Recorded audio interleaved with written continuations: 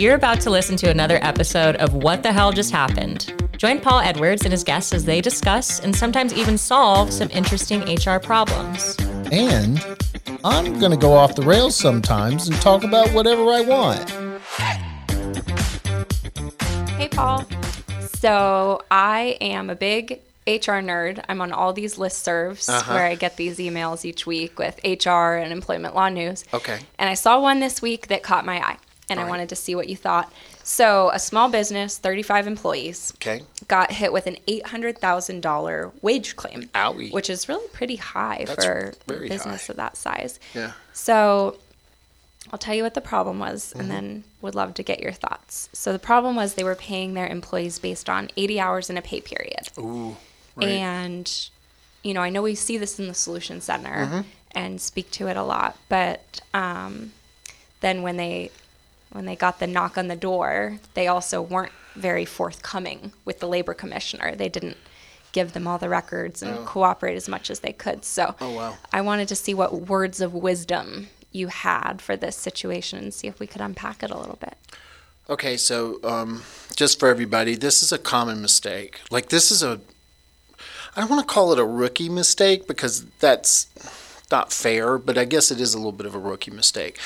I'll tell you what kind of mistake it is. It's one of those things that you don't learn until someone teaches it to you. It's just not readily available, the knowledge around how you're supposed to do this. So they made a very simple mistake. What they did was they considered, because they pay their employees every 2 weeks, they were like, well, then that must mean that's when overtime applies.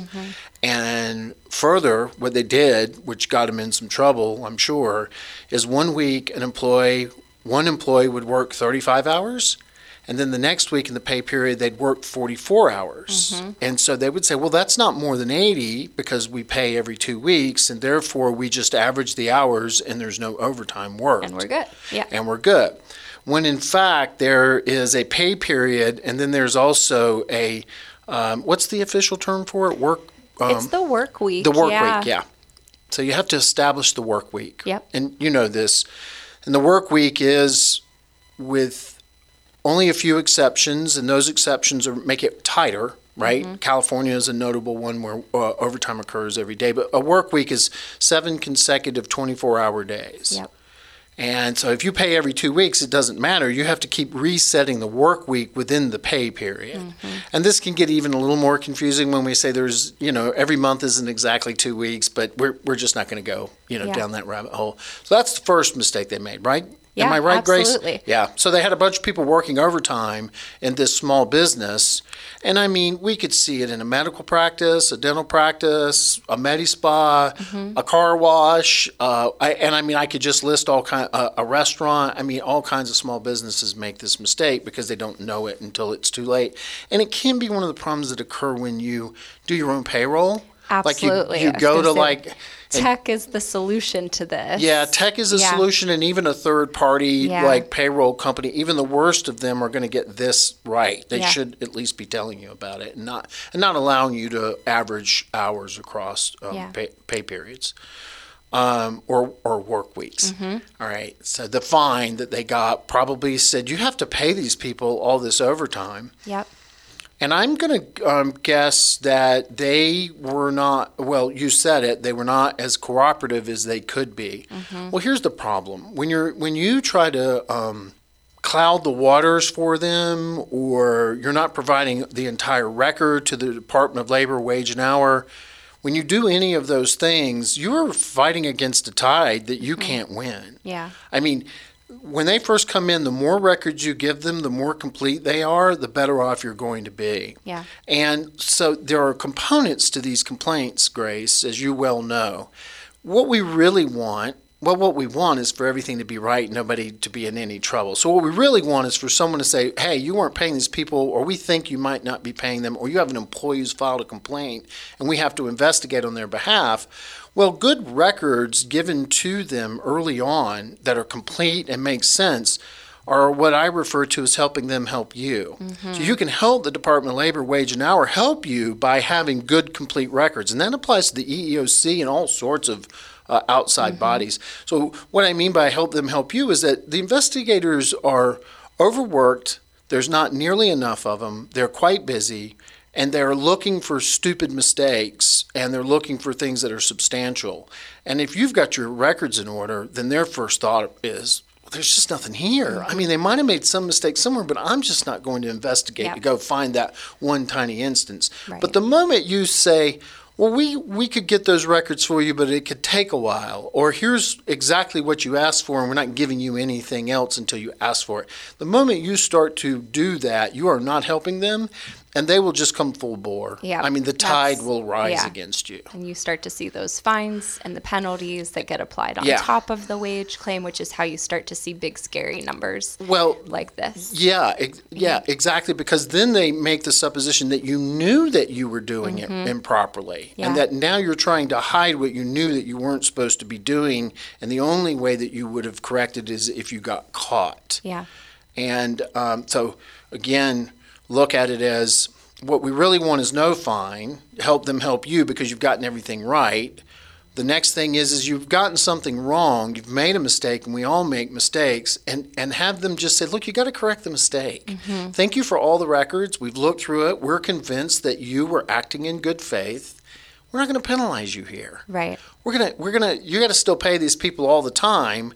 We're going to require, they actually will require you to go back through everything and fix it and present it to them, and then they'll make a decision on it. They may give you a little slap on the hand, and then you move forward. And then there's the third level where you will use it, the HR term, you pissed them off, and now they've had to come after you. And it's found that you as I said before, you might have known that this was going on, or you should have known, or you tried not to know, or whatever that might look. Willful. Yeah. And then the last thing, Grace, you know what it is if you get this kind of complaint, you have to hire a lawyer. Absolutely. First step.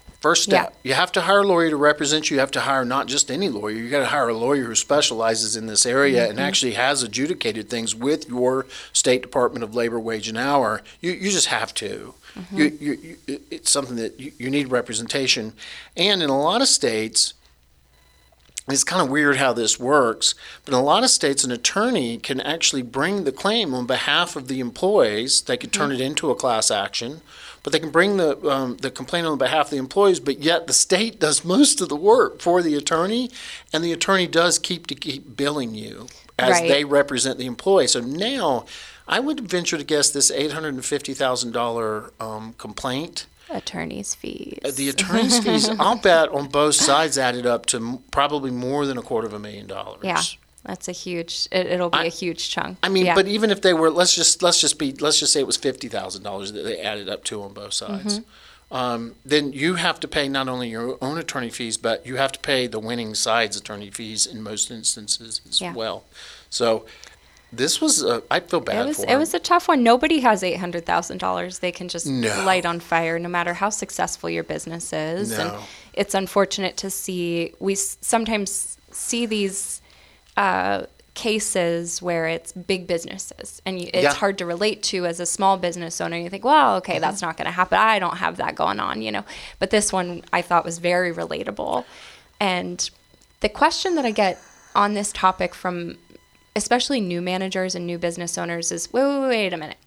My pay period and my work week don't line up. No, they never. They never do, no, right? And so they're sitting there trying to make it work perfectly. But overtime. So they're in CEDR's system does this. If you use our timekeeping, you'll have a running tally of what the overtime is linked to the work week, and that'll roll over into the following pay period. Right. And not into the following work week, people. Right. We sit into the following pay period. So it's two balls. It's like two a cup balls. game. Yeah. You're tracking two of them.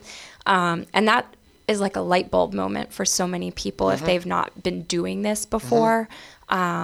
And it's the simplest thing. Like you said, this is a simple, issue that occurred. But if you don't know that those are two different moving pieces and how to track them, that's how you would get into this sort of hot water. And then I'll add one more little nugget for everybody. If you're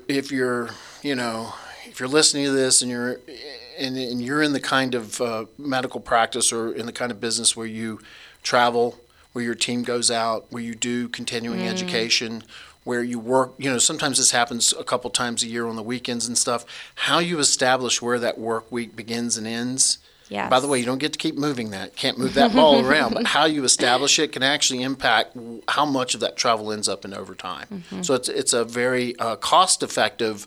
I think in a lot of ways we actually pay for ourselves if we help a practice get this right. Yes. We really do. I mean, you save a bunch of money if you get this right and you understand the rules around travel, pay, and all that, which is a completely different podcast. Yeah.